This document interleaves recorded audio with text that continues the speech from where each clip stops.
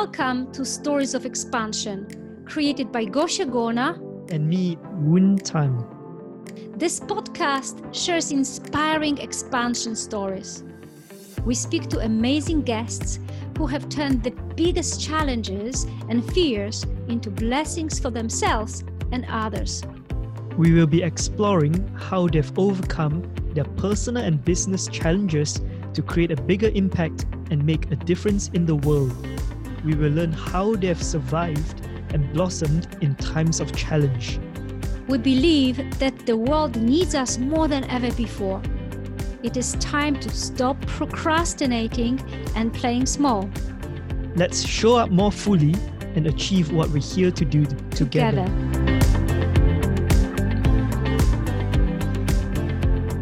Hello everybody. Today I have a great joy and honor to interview Elaine Wilkins, who is a great friend of mine, but also a profound inspiration for me, because Elaine is an expert in something that is related to everybody.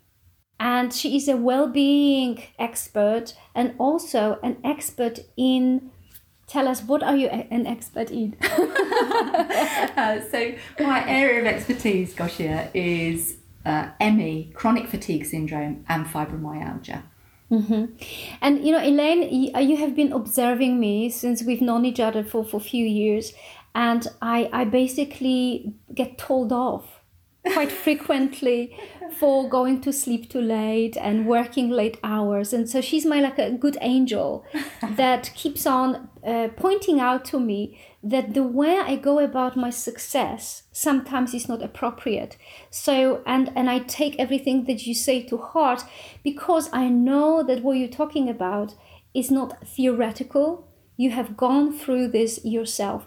So could you please tell us what has actually happened? And because your business is built on great pain, actually, essentially, and being sick yourself and then recovering. So tell us, how did you come to create the most incredible business that changes so many people's lives?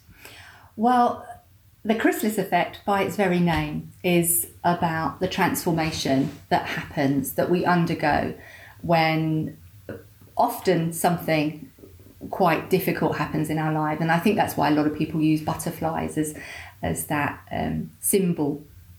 So the chrysalis effect was born out of my experience, because I had been running a business. I was at the top of my game in my business. It was a cosmetic company. I was traveling the world. I was teaching, training, speaking, selling, doing a whole host of things. And I got into that particular business because it was based on the whole mission statement that you could put your family first.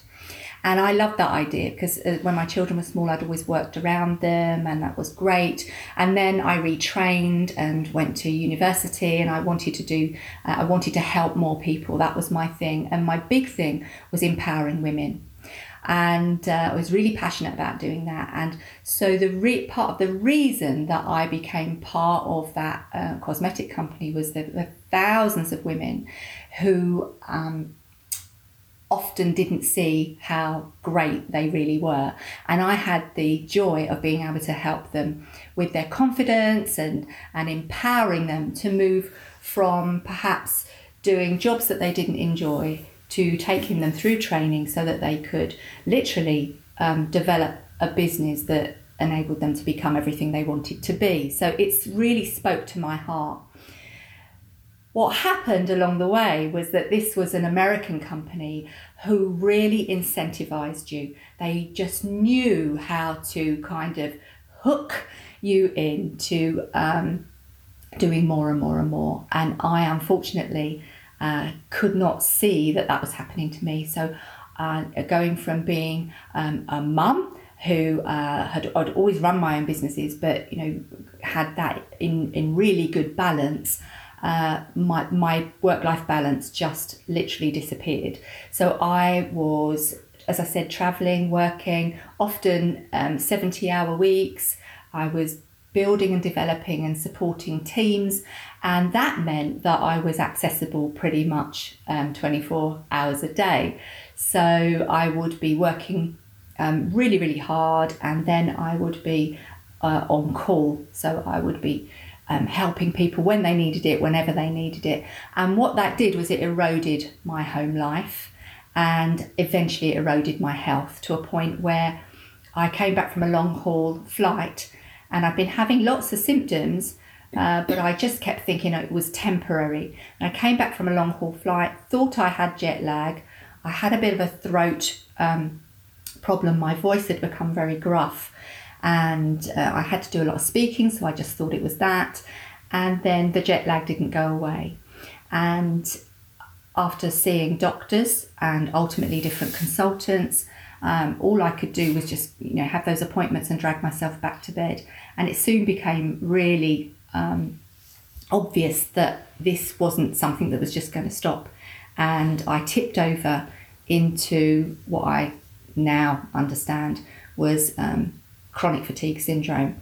And ultimately, after 18 months of just trying desperately to regain a little bit of energy and then, try to get back to what was my normal life, I then had a massive crash that really meant that I ended up bedbound. For how long? So I was bedbound for months at a time, periods at a time.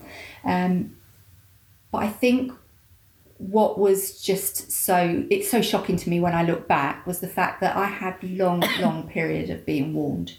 I had been having mini crashes for a long time. For how long? So probably well over a year. I had been working harder and harder, and I would be just resting at weekends just to recoup, and then to get myself out of bed and then do it all again. So I was always putting on a brave face, and I think that's very, very common in the work that I see and do. And I think probably my worst point, and this is really shaming, but I felt so ill at one time, and but I kept it very much a secret. This, so often chronic fatigue is a very hidden illness, because the very nature of the kinds of that those of us that tend to be prone to chronic fatigue, we tend to be those A-type driven, really overachieving types of people, and so any indication that you can't quite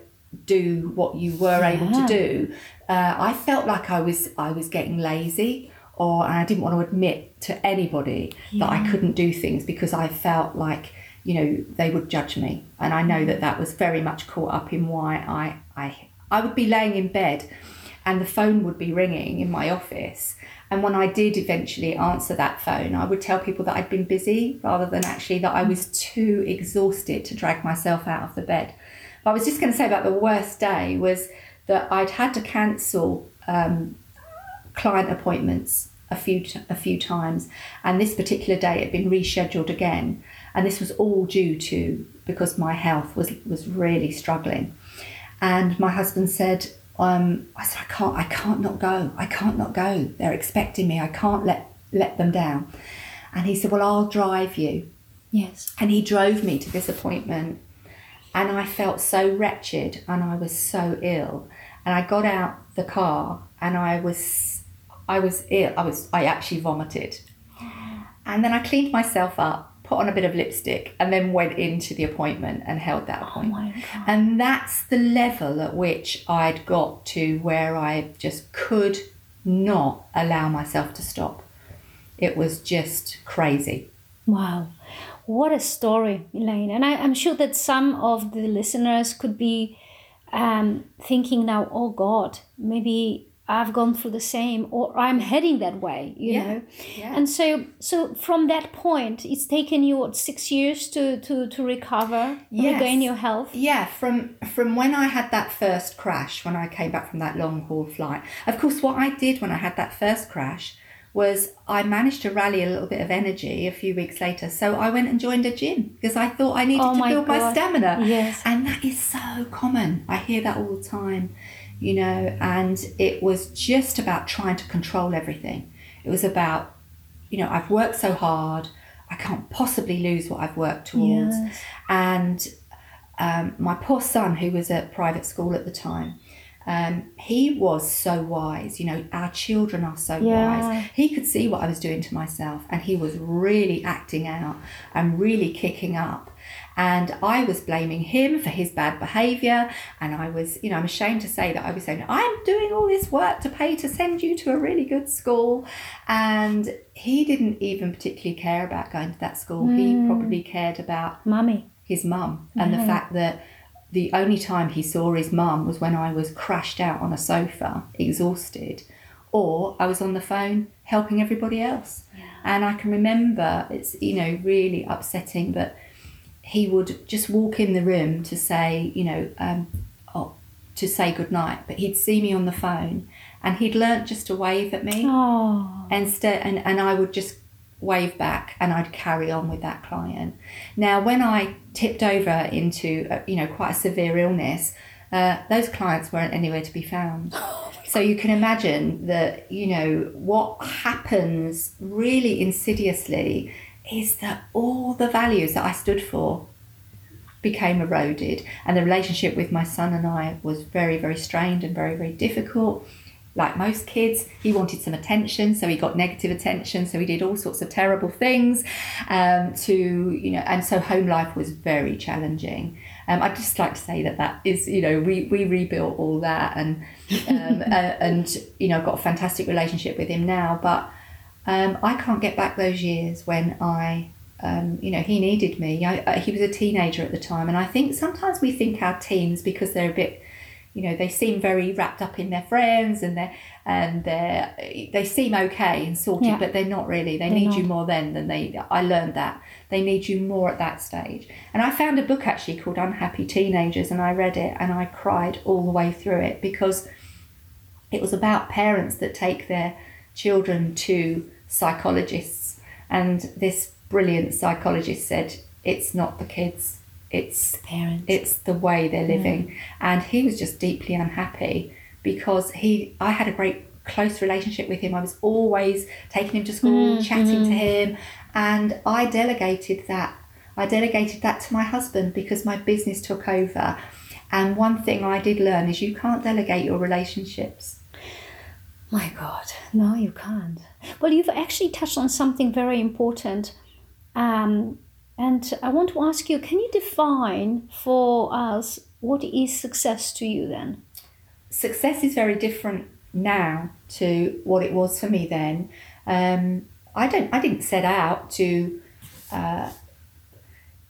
really be a big success. It was about working in something that was close to my heart, which was women's empowerment.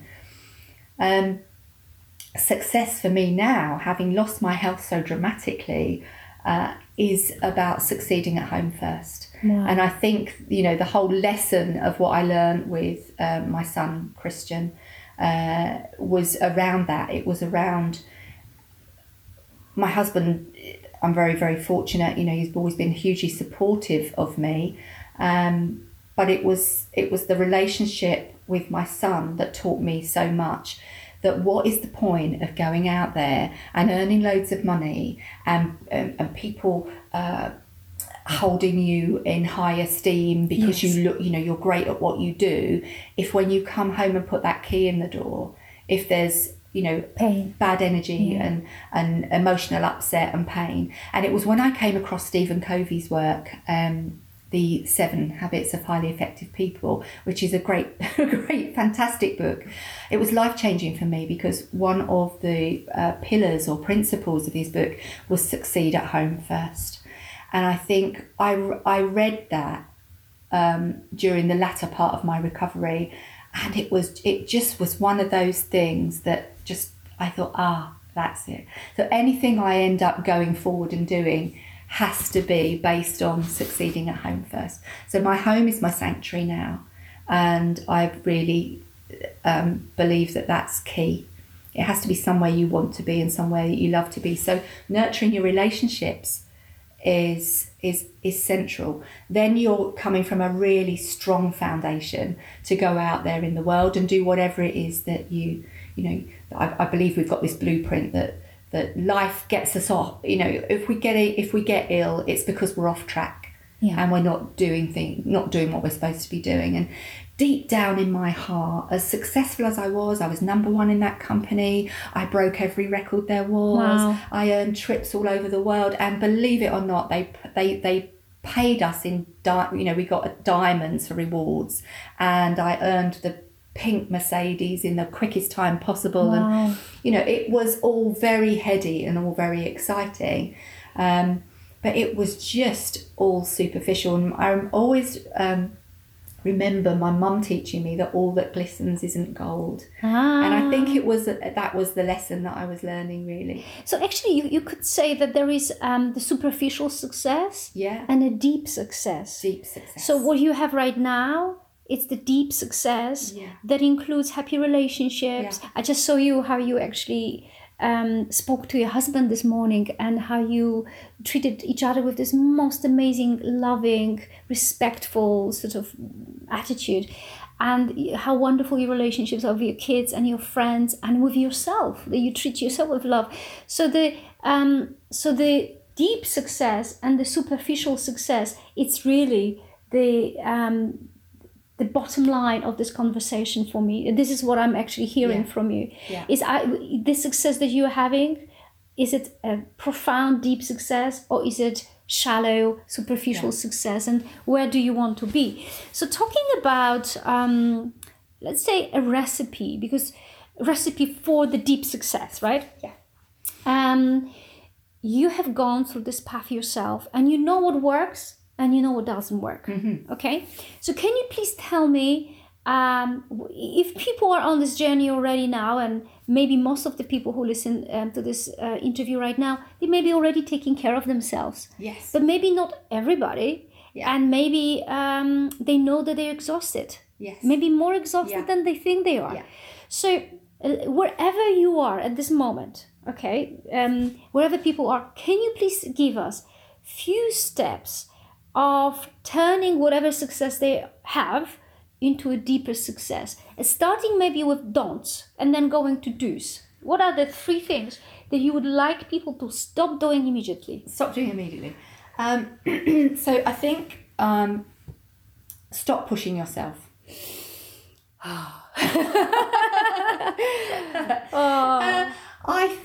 I think that with certainly fatigue illnesses, they creep up on you. Yes. So if I just run through a few of the symptoms, I think that are the early warning signals. Our body is this amazing font of wisdom. And unfortunately, in the world that we live in now, we have a disconnect. We move away from living in our body and listening to this amazing satellite navigation that we have, that tells us immediately whether something feels right for us or something feels wrong for us. And I had learned to completely cut that off. So what happens is that notice if you're living in your head. And I think if you're living in your head, what you tend to be doing is either worrying about the past, worrying about the future, planning, plotting, and if anyone has got a massive to-do list, probably, I could have written mine on a roll of loo paper. It was just never ending. And if your brain is continually going through, your to-do list, and then that's a very clear signal, I think, that there's a disconnect. You're not listening to your body. And that's, I think, one of the most important things is making sure that you're not creating this crazy list so that you get onto a treadmill. Life becomes a treadmill. So I think stop that immediately. So stop making lists? Are you saying stop making long lists? No, not at all, but stop living by a to-do list. Because I think when we do that, we're so task-focused that we're not actually engaging in the process. And deep success is, I believe, making every day joyful. So it's not so much about the doing, but Yeah. more going into the being. Yeah, It's going into the being, yeah, because that was something I learned, that, you know, we are human beings, but we become human doings. Yeah. So that's the first That's thing. what's killing us, essentially, right? Yeah. From going to what we naturally are, human beings, to going to human beings and disconnecting from our intuitive nature. Yes. And disconnecting from the body, Yeah. because you have to be disconnected from your body Yeah. to stay in the doing constantly, right? That's the Exactly. payoff, right? Exactly. Okay, so the Yeah. first thing, stop doing this, right? Stop Yeah. being the human doing. Okay. That's right. Stop doing that. I think just tap into your body and feel what's going on. So I would be on the computer and I would start to feel this feeling coming up my back, like a sort of a discomfort. It would be a heavy feeling. I would get a headache. That headache would probably turn to a migraine. And when I was ignoring all of that, I would just reach for taking a pill to numb the headache. And I've got this deadline, so I've just got to get this done. I'll just do another hour and push through. So I think when you start connecting with your body, and you know, the work that we do really is helping people to move from being in their head to actually allowing their body to guide them. So when you start to listen, it will give you every warning signal possible. But it's when we ignore those signals. You know, it starts off by whispering with that, you know, that unease, that discomfort. And then the only way our body can actually communicate with us is through physical symptoms, through physical messages. And when we start to ignore the headaches, maybe the gut issues, the discomfort may be that struggling with IBS. I struggled with IBS for years. And Before. Yeah. So whenever I was in a difficult or a stressful situation, instead of removing myself from that situation, I would put up with the irritable bowel syndrome and just think, well, that's the way it is. You know, this is just what happens to my body. I never learned to actually link. Oh my God. Which is crazy, isn't it? Crazy. We don't link Yeah, those you don't things. link it. So what, you know, never used to think, why have I got a headache? Yeah. Why is my stomach just bloated like crazy? Yeah. And you know, some of that has to do with of course, you know, our nutrition and the way we take care of ourselves nutritionally is essential. But if you are somebody like me that wasn't looking after myself, I was eating on the run, I was grabbing fast food, you know, then I didn't even equate food with nurturing myself or or nourishing myself. And so, you know, looking at, well, in terms of wellness, my area of expertise, I did the research into recovery. So I interviewed people that hadn't just had a chronic fatigue illness, they had recovered and were supremely healthy and vital, because when I was ill, that's what I craved. I didn't want to manage an illness or live like this in this reduced life. So I studied recovery. And it's a bit like with Mother Teresa, you know, she says, you know, when she was asked to take part in an anti-war rally, she said, if it had been called a pro-peace rally, then I would be interested.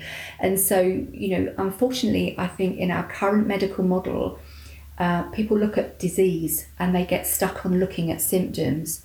What I wanted us to do was what was it that enabled that person to move from that very painful place with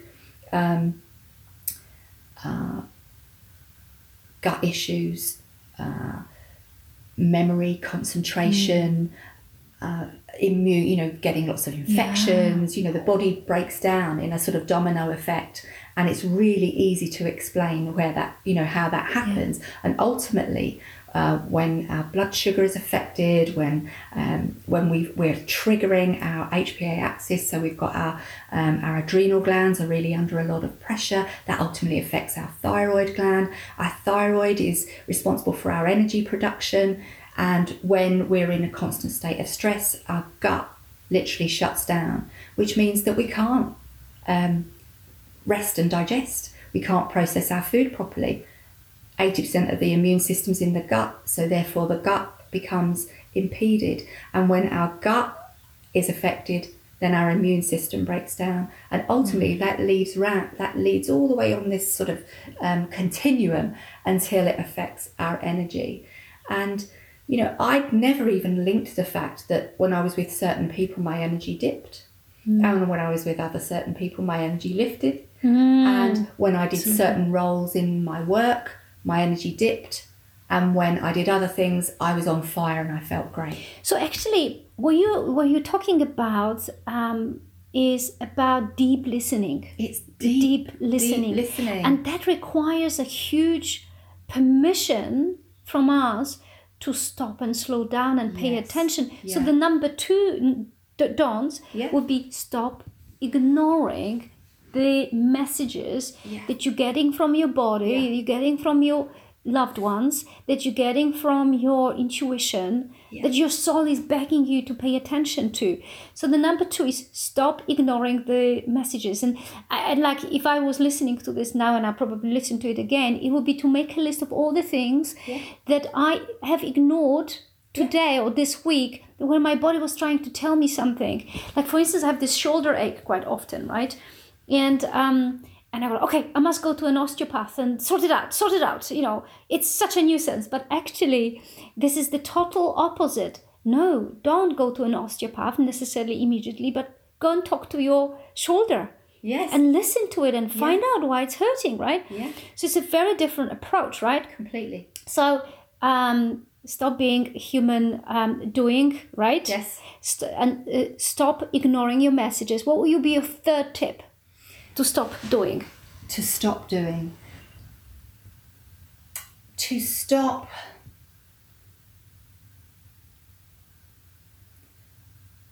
To stop forcing yourself to do things that aren't bring right for you. Yeah.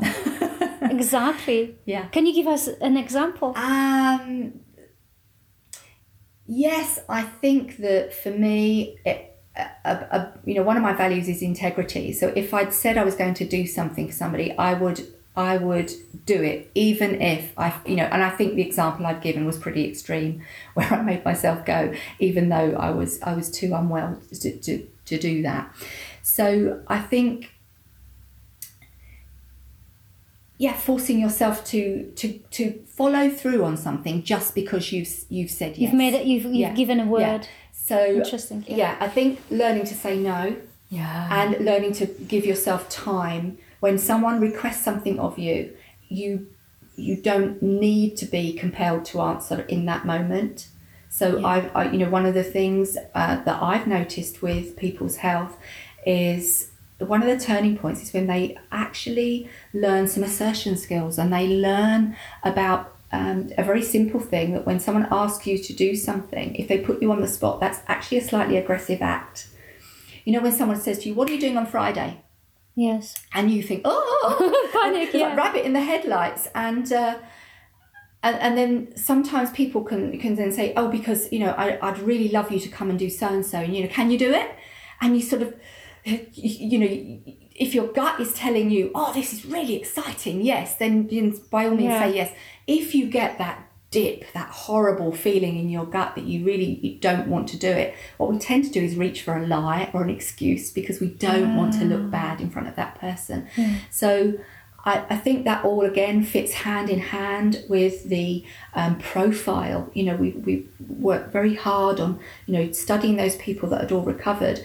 They all fitted the same profile, and in the 2,700 profiles I think so far we've had come through with people that have tipped over into fatigue, the same profile is there, and part of that is people pleasing. Okay. What else? I'm excited to know. Okay. So the A-type personality being somebody that feels driven, often an overachiever. Yes. And that can be not just in business or in a job, but it can be in sport.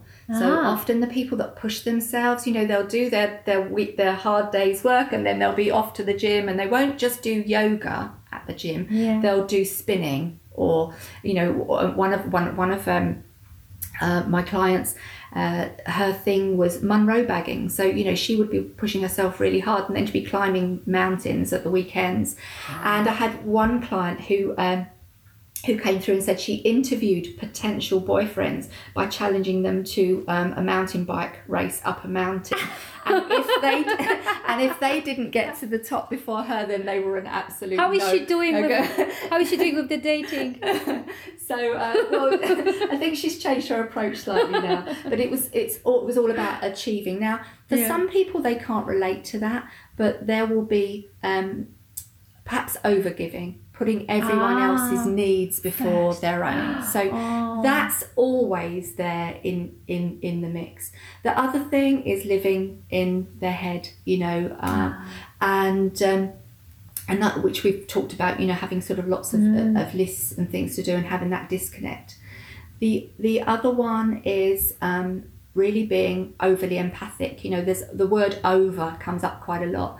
So perhaps that people pleasing, that need to people please comes often from a need to where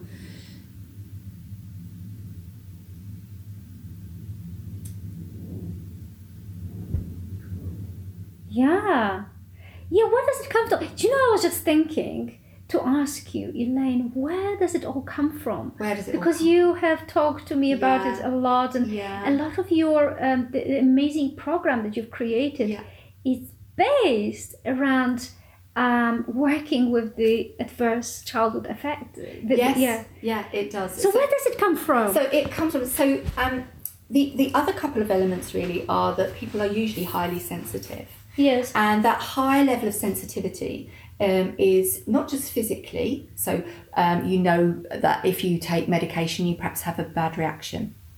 Maybe certain foods have a big reaction in your body. But it's also emotionally sensitive, and that comes often from our childhood. There we go. And so there's even been some fantastic studies done where they've identified the difference between orchid children and dandelion children. So if you're a dandelion child, you're pretty robust and you're pretty tough, and you're bomb-proof. So even if you've been growing up and there's been quite a few things going on that have been challenging, you probably will be able to shrug them off a lot more easily than 20% of the population who tend to be highly sensitive.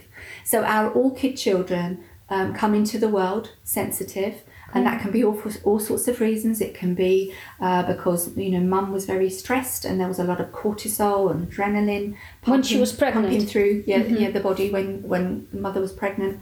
Sometimes there can be a very traumatic delivery, so the baby gets really exposed to that through delivery. But in many, many cases, it's because children are exposed to adversity when they're growing up.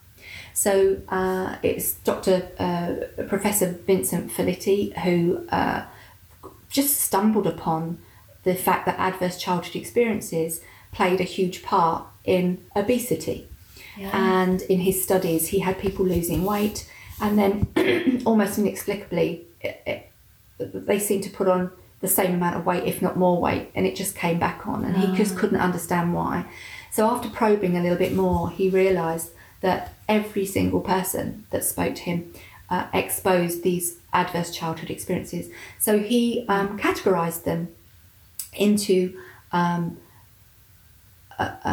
three sort of main categories, really. I'm just going to... I've just got something. This is fascinating.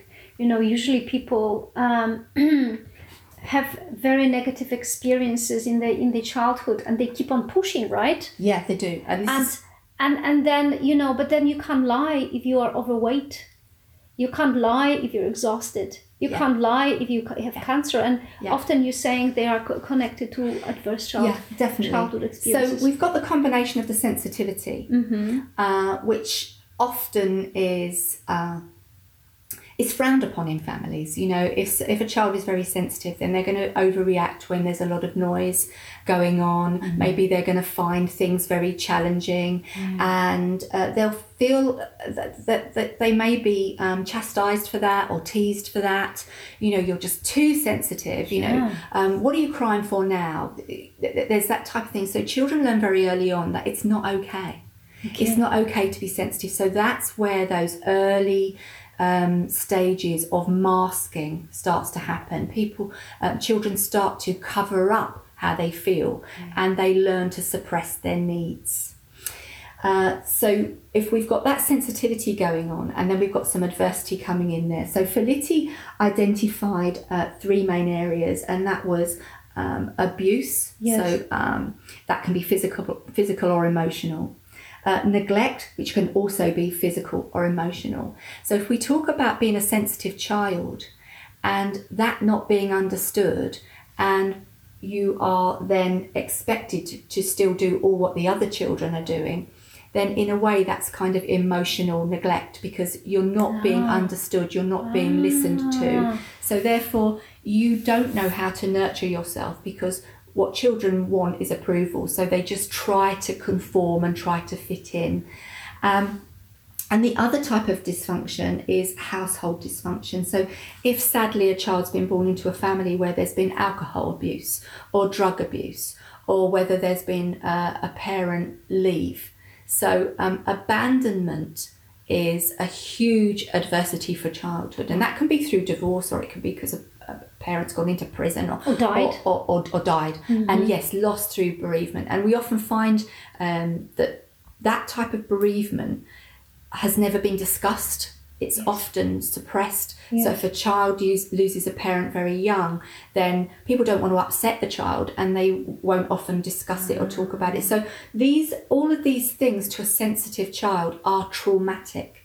They create huge trauma, and for other people, they won't understand why a child will react so dramatically. So they learn very much to cover up that sort of trauma by compensating their behaviour.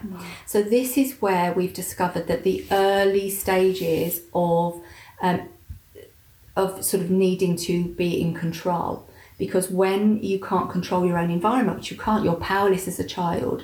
So if you are in a situation that is with challenging adults, or you don't feel understood, what can happen for children is that they can feel fundamentally flawed. And so they'll start compensating to try and get approval. And this is often where they're going to try harder. They're going to prove themselves. This is where this driven behaviour comes from. And so it's fascinating when you start peeling away. What often happens as well, we find with sensitive children, is that they want to make things better. They want things to be harmonious. That's right. And the world can seem very overwhelming. So they become kind of fixers. And so, wanting to sort of try and make everything right. So we've got this kind of need to control things. And when you are powerless as a child, then what often happens is that you develop a heightened sense of responsibility. So you feel... You carry everything on your shoulders. Carry everything on your shoulders. That it doesn't belong to you at all. No, not at all. And so, what we'll see often is that as part of those adversities, children may have had to step up and take on responsibilities too young. So look after the siblings if there's been a problem in the family, or if there has been a loss, maybe one of the parents can't cope and goes to pieces. And the child is looking after the parents. Absolutely. I've seen this so many times. Yeah, and also the other one that we see very commonly is over-confiding in a sensitive child, oversharing. So I'll give an example from my childhood, is that my mum and dad always fought about money. My dad was a bit of a drinker and a bit of a gambler, and my mum was the one who kept everything running with 4 kids. And one night, in the middle of the night, they'd had a row, and so I think she felt very powerless as a woman, because she didn't have the money to escape that situation. But she got me out of bed, I must have been about 8, and got me dressed and said, "We're leaving." And so that was really traumatic to me. And, she was always saying, "We don't know how we're going to afford to pay the rent." Yeah. So as an 8-year-old who, loved my mum very much, there I was in the middle of the night, being got out of bed. So that was my security, being told that we might lose our home and that we were leaving. And basically my mum was only doing it to kind of shock my dad. So she took me outside, and the other children were all out because they were older. And I was we hid behind a dustbin. I can remember it as clear as How anything. long? We hid behind a dustbin for about an hour so that he thought we'd left, Right. and then we went back in. Now, life for her continued as normal the next day. But that I can see was a real embedded trauma for me. So after that, I was constantly trying to find ways that I could bring money into the home. And I was 8 years old. Oh my God. So these are the sorts of things that, this is why we need to understand about sensitivity, and we need to understand how adversity affects our children. And, it's really been proven now without doubt that the level of adversity, there's an ACE quiz that you can take online, without a doubt that whatever your level of adversity and the higher level of your score, it's going to definitely translate into ill health in later life. They've looked at the links between heart disease, cancer, strokes, all of those things. And I think it's Dr. Bernie Siegel that says, our childhoods are stored up in our bodies, and one day it will present its bill. And so with things like chronic fatigue, if we have, it's many years in the making. And so for many people, they think that it's just, I've caught this virus and I've got ill. So they start looking on this external search for answers, and they go to this person and that person, and they practitioner hop and go all around, and they're looking for this thing outside of themselves. The recovery journey for me was going inside myself. And so having a look at who I really was. I'd covered up who I was. I'd become this high achieving person that could deal with life. People would look at me and see that I was, I could be, I was a goal setter. I was an achiever. I could be successful. I was successful.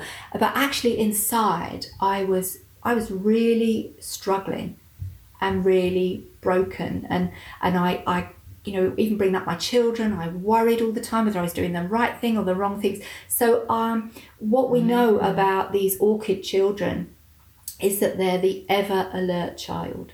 That's what comes out of adverse childhood experiences. So your adrenal response that should be a natural thing that tips in when you are under occasionally with an ever alert child, that switch becomes very, very sensitively triggered. It's almost sometimes on all the time. It's on all the time. So Elaine, my darling, this is very profound, and it makes so much sense looking at my childhood and what kind of fixer I have become with my work as well, and build my success around that too, right? Yeah. And most people who are overachievers, they do quite well helping other people. So now, can I ask you to be very succinct with this? So now imagine that someone may be listening to this and they go, oh my God, I've got a long way to go. Yeah. You have created a very powerful methodology around it, and your business, the Chrysalis Effect, is actually helping people with this. Yeah.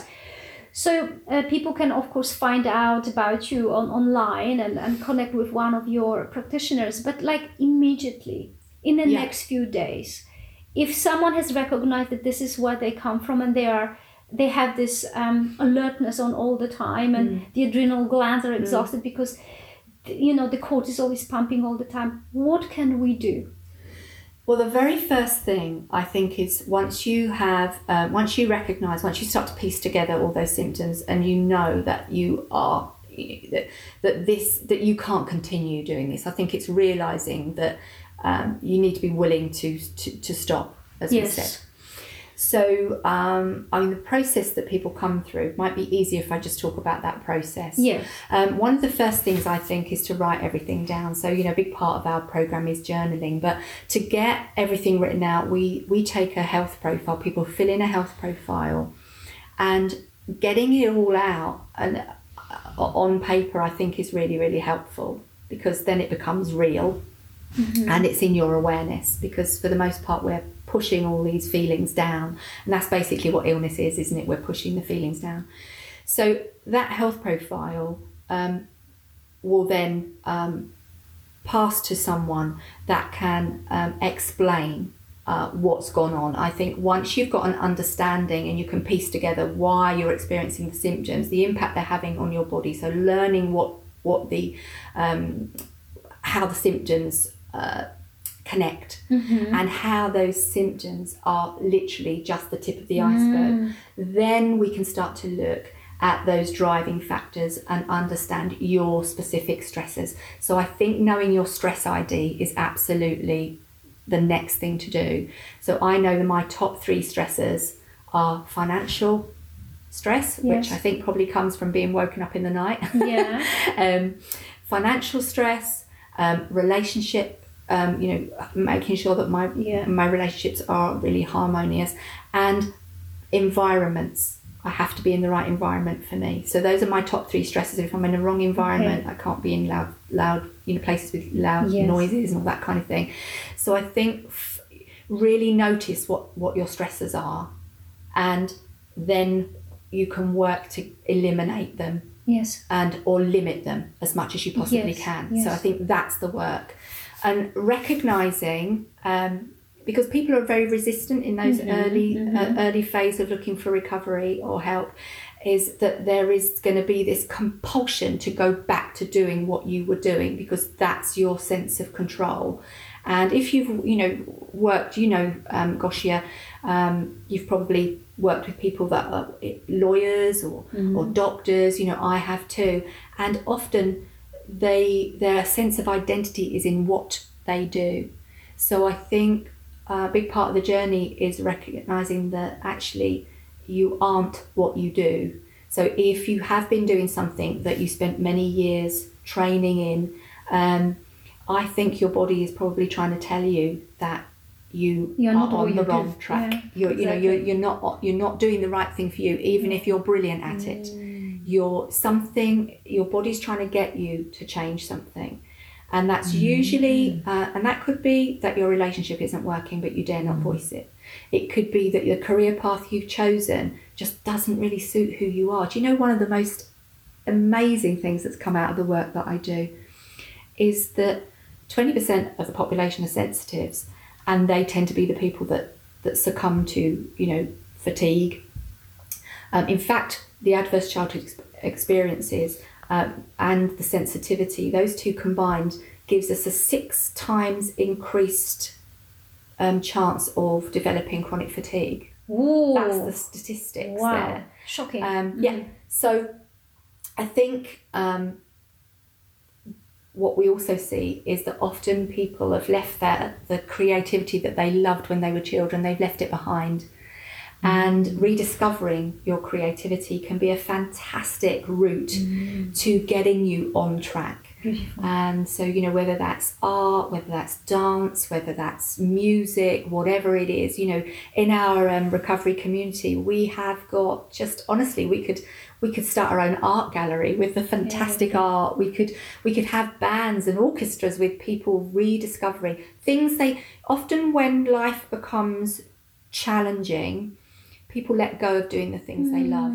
Which is almost always. It's almost always. Yeah, exactly. Sadly. So I think, for me, it's about rediscovering what you love in life and doing more of that. Beautiful. And it's amazing. It's as if the soul has been whispering. I think actually your soul whispers and it really tries to get your attention. And for when you tip over into something like fatigue or adrenal fatigue or whatever, it's almost like it goes silent. It's waiting for you to have that realization to be able to connect. And then once you start doing those things that you love doing, you start being around people that are really inspiring and encouraging and nurturing, and you start nurturing yourself with good food, and you spend time in nature and do the things that we were never built to be stuck in offices for hours and hours a day under electric, and trains, on trains and electric lighting. Even things like wearing colour. I mean, you're in beautiful turquoise today. We've got bright colours on. Just go to London and get off a train at 8 o'clock in the morning and watch the hordes of people walking about in grey and black and grey clothing. So recovery is holistic. It's about spring cleaning really every area of your life. The 8 key areas that we look at to address, and without exception, we address all of them, are nutritional health, the health of your adrenals and thyroid, because we need to get that stronger. The emotional health, of course, because your emotional health is your satellite navigation. So what is it that's causing you emotional distress?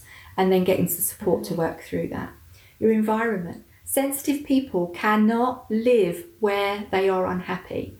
So if you are someone that loves the countryside and the peace, you will never be fully well if you're living in, in an urban, noisy environment with screaming sirens going past. So that is, and over the years I've seen people change, move from the country to the sea, from the sea to the city, from country to country, and just moving where your heart is happy and where your soul sings. That is a huge part of well-being. So environment is really key. Lifestyle and pace. Take busy out of your vocabulary and start looking at creating a life every day and bringing in each day. I talk a lot about a bliss list, create a list of all the things that you love doing. They could be tiny and they could be amazing, but make a list of them. So I'll give you a few of mine. I'm sure you can think of yours. So sitting by a log fire. I have to live in a property where I can light a fire. It just does something wonderful for me. I love it. So, or country pubs where they have log fires. Yoga is absolutely was central to my recovery. It helps the body and mind reconnect. It takes me to a place of peace. So I need to do that every week. Being around my grandchildren, being around kids and that lovely, joyful energy that they have. Creating a harmonious space. So I love making sure that my home feels right. So having that conversation with that great friend that you laugh your socks off with, doing those kinds of things, whatever it is for you. Is it salsa? Is it whatever? But not allowing our life to be taken over by the tasks, but making sure that every day we build in the joy. Beautiful. So, I have a dog for that reason, because, that little dog looks at me and makes sure that I don't prioritise work over walking in the woods, because because that's my church. That's what fills me up. So lifestyle and pace is huge, looking at how you can get back in control and loving the life that you live. And then relationships. As I said, you can't delegate them. And how many of us at some point in our life have taken a relationship for granted and not nurtured it? Every part of our life. Especially if we've got kids, we're like passing ships in the night. Can you take the kids to this? Can you pick up something from the supermarket on the way home? What about lighting the candles and making that time to nurture our intimacy at whatever stage of our relationship? And that takes constant attention. And I'm sure we've all been through times when it's been the last thing on our mind. But it's making time for that and really honouring that person that shares their life with you. Or if you haven't got someone that shares their life with you, just making sure that we honour the relationships that are in our lives, because we can have a fantastic life. Don't have to be with a significant other to have a joyful, wonderful life with beautiful relationships as part of that. And of course, eliminating those negative relationships that we can't heal. Sometimes, we try and we can't heal. I limit time that I spend with some family members that I just can't seem to, feel at peace around, let's say. And then I think the final one on our sort of wheel that we look at as part of the whole recovery and support process is life purpose. And often people come along with their headaches and their IBS and their cognitive function problems and their thyroid and all of that, and never ever dream that actually the key to their well-being is going to be allowing themselves to do the thing in the world that absolutely lights them up. They just can't see it's possible, can't see it's feasible, and sometimes don't even know what it is. But when we get that bit right, even in retirement, someone spending their time doing something they're passionate about, working for a charity that they adore or whatever, we all need to feel that we're making a difference in this world. It's all about connection and love. And unfortunately, in the 24/7 culture that we live in, we're conditioning our children to feel they have to pass exams and grades to get the regular job, to be and what we're doing is we're conditioning people away from their innate, natural, that free part of them. And so I think really recovery is about getting back in touch with that inner beautiful part of ourselves that knows exactly what's right for us. Yes. And what we as unique individuals need to have around us in our homes, in our relationships, the surroundings that we choose to live in. We already have those answers. Yeah. We just don't allow ourselves to do it. We tell ourselves when it's not possible. Oh my God, I didn't expect this this interview to be so profoundly impactful on me as well, because everything you've said, it just sort of sounds so true, but also it feels right. My intuitive radar goes, yes. Listen, make notes. So Elaine, thank you so much for all those incredible tips. And even now taking us through the last points, right, of the recovery program. It's like everybody who listens to it can now go and make some changes in their life immediately, right? Yeah, I mean, you know, Gosia, that my big mission is transforming our healthcare model. Yes. I can't remember in all the years that I've gone to the doctor for various things if anyone's ever said to me, what do you believe triggered this? Yeah. Or how are things in your relationship right now? Or, how do you feel about what you do for your job? Exactly. All of those things are, and that's why I believe, that coaching is such a powerful intervention. Many of us have been exposed to coaching. The thing that underpins all the work we do is wellbeing coaching, which is it's a very unique form of coaching, because coaching in itself, and we as coaches know this, is based on the premise that we all have all the answers within us. Well, I think we have a great deal of the answers, but we don't have all of them. And so I think when we have the right combination of being, having those powerful questions asked so that we can get clarity of where we are, we can get awareness of what's getting in the way of our well-being, then we can start to take responsibility, can't we? And start implementing some of those things we've been talking about and those changes. And unfortunately, I think the healthcare model, with all its best intentions, it got to a point of where it was just offering a fix and a quick fix in form of, you've got this symptom, let's give you this medication. Or you've got that symptom, or we'll send you to see that person who deals with your leg, and and they'll do surgery. The mental health, it's all broken up and it's all disparate. And what we know is that we are whole beings. And when we are sad or unhappy or struggling with an element of our job or our relationship or whatever, it's going to have a physical impact.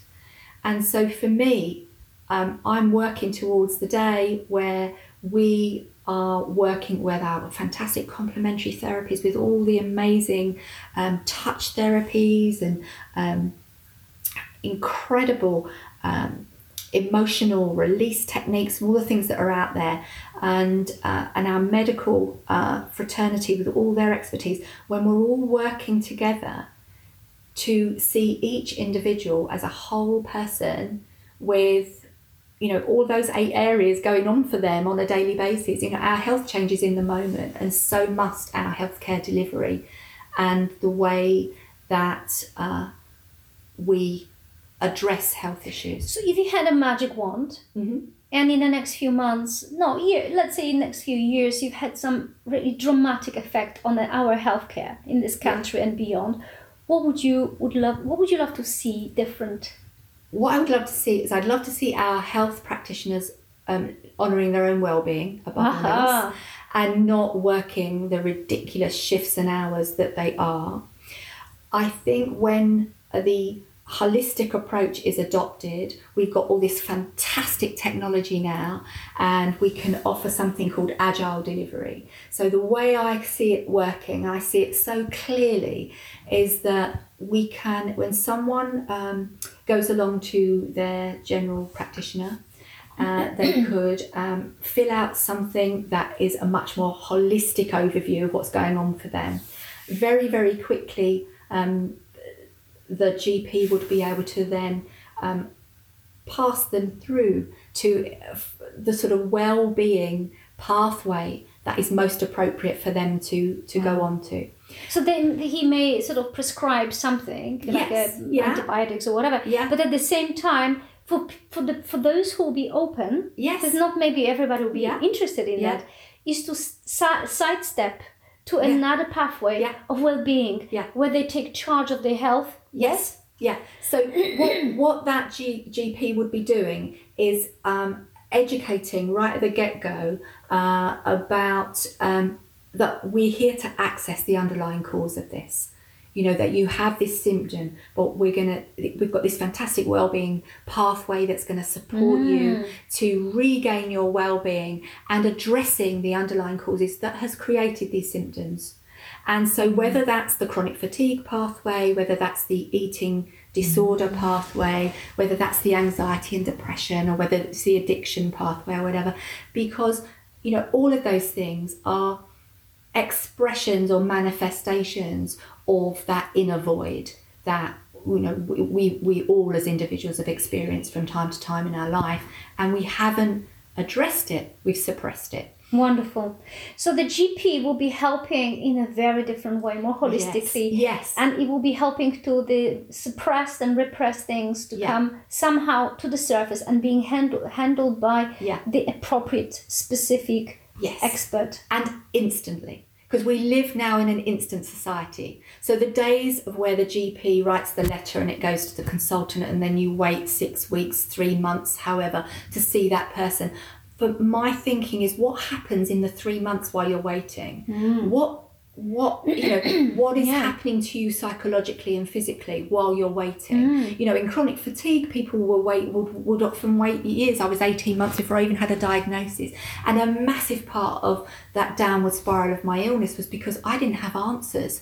I didn't know what to do. I was desperately searching. If I'd have at that point said, this is absolutely textbook. We have a fantastic recovery pathway for you. You can access it instantly, and you will get.